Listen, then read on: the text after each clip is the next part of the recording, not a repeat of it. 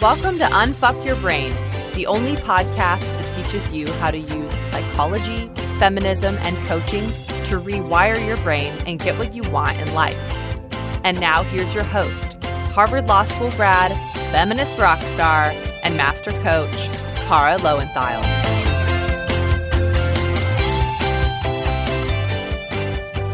Hello, my chickens. So I got so many good questions last week when I did the listener Q&A that we're going to do another one this week.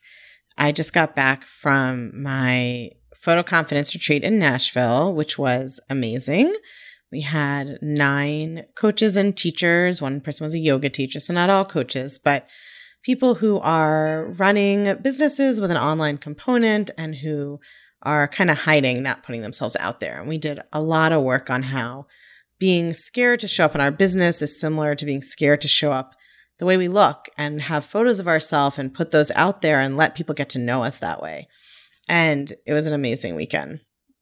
One of my photographer who came has only been to other people's coaching retreats. She's never been to one of mine. And we had like our opening kind of circle on Friday night and we got right into it. Went straight for the thoughts. A couple of people may have cried. And not because I'm mean, just because coaching brings up a lot. And afterwards, she was like, wow, like, this is not like other retreats I've been on. Like, you really go for it. And I was like, yeah, that's all we do here. You know, I'm not here to hold your hand and validate you and cheerlead you. I'm here to fucking coach you. Right. And like, you're going to show up and bring, like, commit your time and your money and your resources and your energy. Like, I'm going to show up and coach you. And that might bring up some feelings, but that's what it's for. Nobody comes to a retreat with me just to get snuggled. And because we can go so deep so fast in that context, it was truly amazing. Like Friday night and all of Saturday, we coached on this stuff and it was really challenging for some of the participants. And there was more crying. There was a lot happening. Then they each had a photo shoot on Sunday with my amazing photographer and my amazing makeup artist and hair. But of course, none of that stuff matters if your thoughts about yourself are shitty, right? And they really, because we'd done all that work, they had such a great shoot and then they all loved the photos. But one of the things I wanted them to learn, and the reason I'm telling you this story is like, it's not having like the perfect photographer and the perfect makeup artist and all of that who's going to make you love how you look. Right? It's being willing to do the work and dig up and go through all that discomfort that then allows you to have the sweetness of that reward that you want. But you can't get there by avoiding it, right? Like you can't come in. I think a lot of people came in kind of hoping that the photographer and the makeup artist would like magically make them love their photos. And I was like, oh no, we're going to work for that. You have to earn that experience. They did. So I was really proud of them. And then one of them actually messaged me. We wrapped up Monday morning. One of them messaged me Monday afternoon, or I guess Tuesday morning, and said, I woke up this morning and I literally looked different to myself in the mirror. And then she was like, that should be a testimonial. I was like, now it is one. It's so amazing, right? I usually teach body image work as something that takes a long time to practice, and that can be true. But this was such a perfect example of how it can happen faster than that if you're willing to really kind of go all in. And I think, you know, being in that environment with each other for just a few days, all day, really allowed for that kind of transformation. So super fun and made me even more excited for Clutch College, which is coming up. It's next week. I guess when you guys listen to this podcast, it'll be like in the next few days, that weekend. I cannot believe that it's so soon. I'm so excited. All right. That's my update. That's what's going on with me here. Let's see what's going on with you guys and your questions. Okay. So someone asked a question, how does thought work align with mindfulness? My thought work seems to keep me in my brain a lot. So I think that's a super interesting question. And, you know, and people also define mindfulness in different ways. Like there are specific mindfulness meditation traditions that might define it one way, and then it gets used kind of loosely in the wellness world in another way. But my experience is that thought work allows me to be more mindful because it cleans up the stuff that was preventing me from being in that space. So for myself and a lot of my clients, they couldn't meditate in the beginning because their minds were just so crazy. It's not that it's not impossible. Obviously, if you keep at it, it's possible, but it was just so daunting to them. And thought work was a really kind of analytic, more action-oriented way of even like thought work being the action, right? Like we're working on our thoughts, but even having something to do rather than just sit helped bring them in the door and help them start paying attention to their minds. So to me, in the sense of mindfulness practice being observing the thoughts and observing the internal state, I think it's completely aligned, and it's actually a way in for people who have trouble accessing it through meditation. I think in thought work, we engage the role of the watcher the same way that you do in a mindfulness tradition. In terms of sort of mindfulness of surroundings, like being able to be fully present without being up in your brain, I actually do think thought work allows you to do that, but it's more that thought work helps you learn how to be without the constant frenetic brain chatter.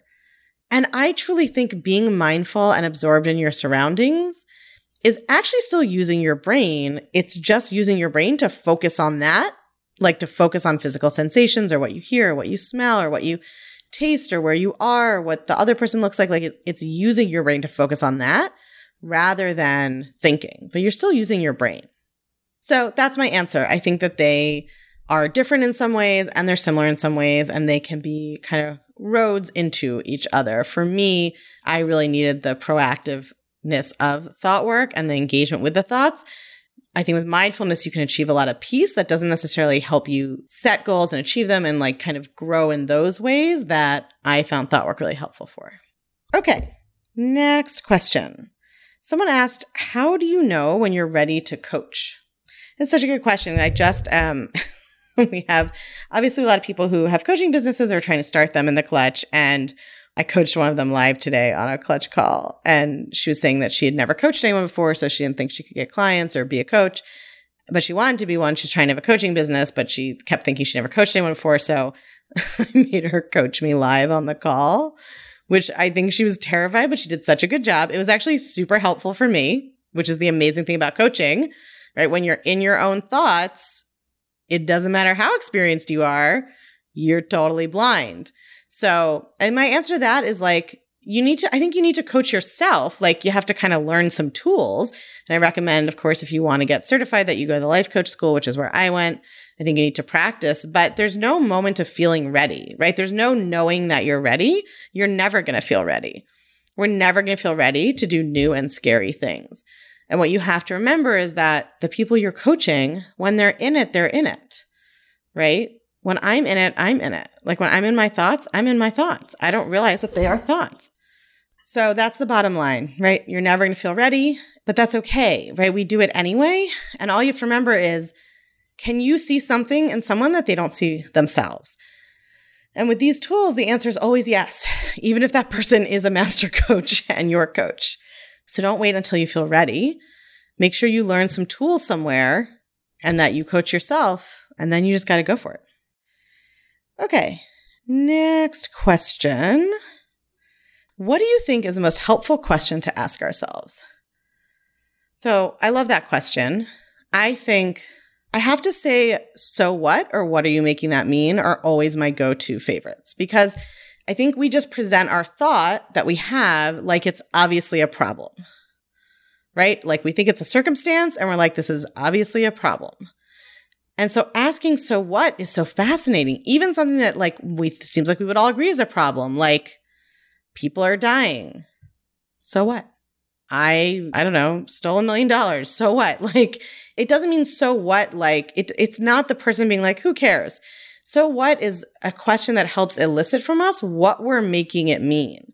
Whatever the circumstance is, whether it's like having a zit or embezzling $1 million, like whatever the circumstance is, or, you know, that there are people dying in the world, whatever the circumstance is, the question, so what, allows us to elicit what we are making it mean and why it's a problem. That's what helps us get access to the interpretive work our brain is doing. Because what happens is the interpretive work is subconscious. So we're just like, look, I embezzled $1 million. I have a zit. People are dying. Whatever it is, obviously it's bad, right? That's how we're thinking. We have like suppressed. We're not conscious of the thoughts that are creating the meaning around those things and why they're a problem. And so asking, so what, really helps you discover why something is a problem. For you, it's always your thoughts are the answer, but what those thoughts are. Okay, someone asked, another great question. These are so good. Do you think thought work proves that voluntary gay conversion therapy could work? Okay, no. I don't think so. I think that there's a whole category of experiences that I think I would just call physical sensations that may interact with thoughts and feelings, but are not completely the same as them. So like hunger, right? Hunger is a physical sensation. Now, yes, sometimes you experience kind of emotional hunger. You can start to feel hungry just when you think about something, even if you weren't hungry a minute before. But there's also a category of physical hunger that is a literal physical sensation response to a lack of food or nutrients that has nothing to do with your thoughts, right? Similar with like being cold or hot. So I do think there's a set of physical sensations that aren't created by thoughts. And I think that our sexual orientation and attraction is that there's a part of it that's that. Now, I do think that there are elements of our attraction to people that are more susceptible to thoughts than we think. For instance, people often are really hot and heavy. They get married. They're really attracted to each other. They're having a lot of sex, then they stop having sex. Or they've just been together a long time. They don't have to be married, right? But a lot of people have experienced a drop-off in sexual attraction during a relationship, right? Or being attracted to someone and then finding out, something you think is really objectionable about them. And then all of a sudden you're not attracted to them anymore. Or not being attracted to someone, getting to know them and attraction growing. So it's not like either or in terms of attraction and thoughts. I don't think that no part of our attraction to people, like it's all just pheromones and none of it's affected by our thoughts. But I also don't think that we can manufacture an entire experience of attraction and physical arousal to somebody only using our thoughts. I think it's like there's a little bit of both. So I don't personally think that our basic sexual orientation is something we can change with our thoughts. So no, I don't think that thought work proves that voluntary gay conversion therapy could work. It is interesting you said voluntary because, of course, I for sure don't think anything like that could ever work against someone's will. But even if someone wanted to, maybe you could make a little difference in the margins. But if you already had fluid sexual attraction, maybe. But, I think if you're really biologically attraction oriented towards a certain gender presentation or sex or whatever, I don't think that thought work changes that or proves that it's all like a choice. So no, I don't think so. Okay, so someone asked, for one-on-one coaching, is it a set time frame, i.e. 6 months, and do you have set topics modules to lead the coaching, or is it client directed? So I don't do one-on-one coaching. Well, that's not exactly right. All the coaching I do is one-on-one in the sense that when I'm coaching you, you and I are having a conversation, nobody else is participating. But you can only get direct coaching from me like that in a group setting, which means that other people are watching and learning from your coaching and you get to watch and learn from their coaching. I like to always clarify that because some people think group coaching means we're all going to have a conversation and all give our ideas and perspectives. And it's not that at all, right? It's much more like, if we were in a physical group, still, we're not, but it would be like, I'm talking to you, you're talking to me. We have a conversation back and forth. There's other people in the room learning from it, but they're not weighing in with their opinions or perspectives. And same when you're watching someone else get coached. So that's the only way to get coaching from me is in a group setting like that. And that's because you actually get so much more out of group coaching.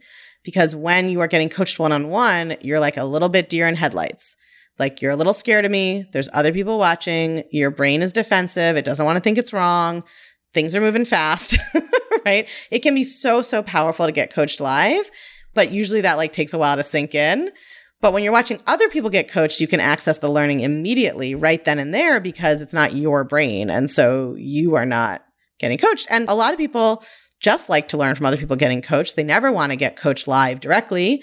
They prefer to, submit a question and get an answer in the Ask the Coaches part of the Clutch we have in the membership site where it's written coaching, or they want to submit a question and have me answer it in a listener Q&A because I've done, This Is Unusual on the public podcast, but I do one of these every week inside the Clutch just for Clutch members. So all different ways to get coaching. So that's the answer to that. And then in terms of, do I have set topics and modules to lead the coaching? Yeah, when you join the Clutch, you do a 5-week intro course where I teach you the self-coaching model that is the basis of everything. So you get that. And then we have a couple of different bonus modules on different topics people struggle with, like work stress and dating stress and family stuff. And I'm trying to think of there's so much good stuff in there at this point. Kind of all the topics that you would, body image and, all the kind of different areas that people struggle with. We have little bonus materials on each of those. So at that point, it's sort of client directed in that you can choose what you want to work on. And then, of course, when you come for coaching, you get to bring me or bring to the website or whatever, bring to the Facebook group, whatever you want to get coached on. So it's kind of a combination of both. It's very, I teach and coach at a very high level. It's very important to me that everybody have the same basis of the self-coaching course, but I can coach you on anything, anytime, anywhere. Okay. Someone asked, what are your thoughts on what emotional intelligence means and how to improve it? Thank you. So this is such a fascinating question because I think that it's often used in the rest of the world to mean, how can we kind of like predict and understand other people's emotions and act in ways to like manipulate them kind of? It's not meant as manipulative, but it sort of assumes like, well, we cause other people's feelings. And so people with low EQ are said to like not understand other people's emotions, be socially awkward, or not be managing well because they're too aggressive or like whatever, right? And that having high EQ would mean like being able to act in such a way as to best control other people's thoughts and feelings and make them positive. And so obviously I don't believe that. I think emotional intelligence has to start with emotional intelligence about yourself.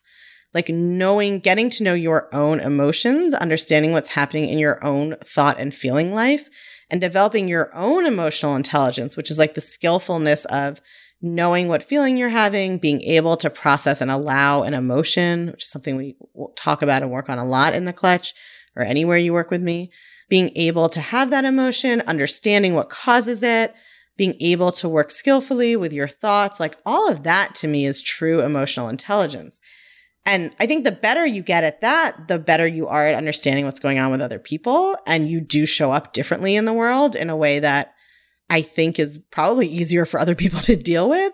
But it's not like you then use that to like control how other people think and feel, which I kind of think is sometimes how it's meant. Okay. Oh, I love this question. What about lawyers? Makes them easier or more difficult to coach? Such a great question. So what makes them more difficult to coach is that they want to argue about everything and take everything to the extreme black and white example. And they always want to they never want to just ask like, well, this idea, even if I can't 100% prove it's true everywhere, might it be useful to me today? It's like, no, they have to be able to like attack it from all sides and do all the extreme like hypothetical cases and really, go after the idea. That doesn't make them difficult to coach. It's just more time consuming. But that is what I was like as a student. And my teacher did not murder me. And one of the reasons I'm so passionate about this work is that I did that when I encountered it. I attacked it from all those angles and continued to for months and years, and it stood up. And that's why I believe in it so strongly. So the easiest thing I think about coaching lawyers, this was my experience too, is once they get over that hump where where they've like attacked it all, then they're pretty much on board. I do think that the way that lawyers are taught to think in law school, the kind of ability to argue both sides, be a zealous advocate for different positions, makes them a little bit less attached to the idea that certain things have to be objectively true or right or wrong. So it's almost like there's already a beginning version of that subjectivity. And if I just take them all the way there logically and show them how tight and foolproof it is, then they're on board. Whereas I find that people with different intellectual training, they may go along easier at first, but they're still very attached to the ideas that like certain things are objectively good or bad, or that certain outcomes are objectively good or bad. So I think it's sort of two sides of the same coin, which is true for most things. All right. I think last question, because this is like a perfect one to end on. What is the point of thought work? Do we get to choose the point ourselves? Can there be a wrong outcome? So to me, the point of thought work is being able to live a conscious and intentional life, which is something that I have always cared about. That's always been a value of mine, which is itself just a thought. It's a thought I've had for a long time, and I like it. I like the results I get from it. I always wanted to have a conscious and intentional life. I wanted to live on purpose. I wanted to feel like I could create what I wanted in my life, that I could be the person that I wanted to be, and just feel like I had control over not the outside of me, which I can't control, but my own experience. And thought work is what has allowed me to do that. So for me, the point is living a conscious and intentional life. And then my mission in life is to teach other women how to do that, and other people of all varieties. But that's not the right answer. Like, everybody gets to decide what is the point of doing it. Is it just so that you don't spend as much time on Netflix and drinking booze? Is it so that you don't yell at your kids? Is it so that you can start a business? Is it so that you can run a marathon? Is it so that you can have a better marriage? Is it so that you can get out of debt? Like, you can pick anything you want as your purpose, and maybe your purpose will change over time or what you think the point is. So when this person asks, can there be a wrong outcome? Whether something's right or wrong is just a thought, right? So I don't think there can be, right? There can't be a wrong reason to do thought work, because who would decide that? You get to decide what your reason is. I get to decide what my reason is, but I don't get to decide that your reason is wrong, and you don't get to decide my reason is wrong. I mean, we can decide that, and we can have those thoughts, and then we'll just feel terrible, and the other person will do what they want anyway, right? So I think everybody gets to determine the point for themselves, but for me, the point is I want to live a conscious and intentional life, and I have big things I want to do in the world, and thousands, if not millions of people I want to reach and serve. And thought work is what allows me to do that. So before we wrap up, one of the questions I get asked the most often is what books I read or I recommend you read. So I'm not going to list them all on the podcast, but we've set up a way for you to get a free copy of my reading list. So you can text your email to 347-997-1784. That's 347-997-1784. Text your email address to that number. You will get a response asking you for a prompt, and you just text back the word reading, and then my reading list will end up in your mailbox. If you've already opted in for this, the reading list is pretty much the same. I don't think we've changed too much. You can always opt in and see if we have added a few things, but if you already have it, you already have most of it. But if you don't, it's a great way to get it. So text your email address to 347-997-1784, and then if you're already on my list, try to use the email where you already get my emails, okay? Because that is what is going to make sure that you don't start getting everything twice. And then when it asks you for the prompt, you just text back reading. Now, listen, if you have problems with this, occasionally your cell phone provider may block our text messages, or if you live internationally and you can't text, that's fine. Just go to www.unfuckyourbrain.com/106. This is episode 106. So if you go to unfuckyourbrain.com/106, we will have a link to the registration page where you can sign up to get the reading list. That way you don't have to text. You can just do it online. All right, my dears, it was so fun to answer your questions. If you like this kind of episode where I just answer questions, you should definitely join the Clutch, because I do a bonus listener Q&A every week in there just for Clutch members. And I'm only answering Clutch member questions. So you have a much better shot at getting your question answered too. All right. I'll talk to you soon.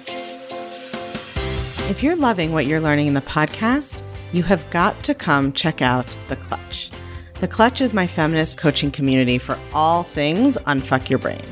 It's where you can get individual help applying all these concepts I teach to your own life and learning how to do thought work to blow your own mind. It's where you can learn new coaching tools not shared on the podcast that will change your life even more.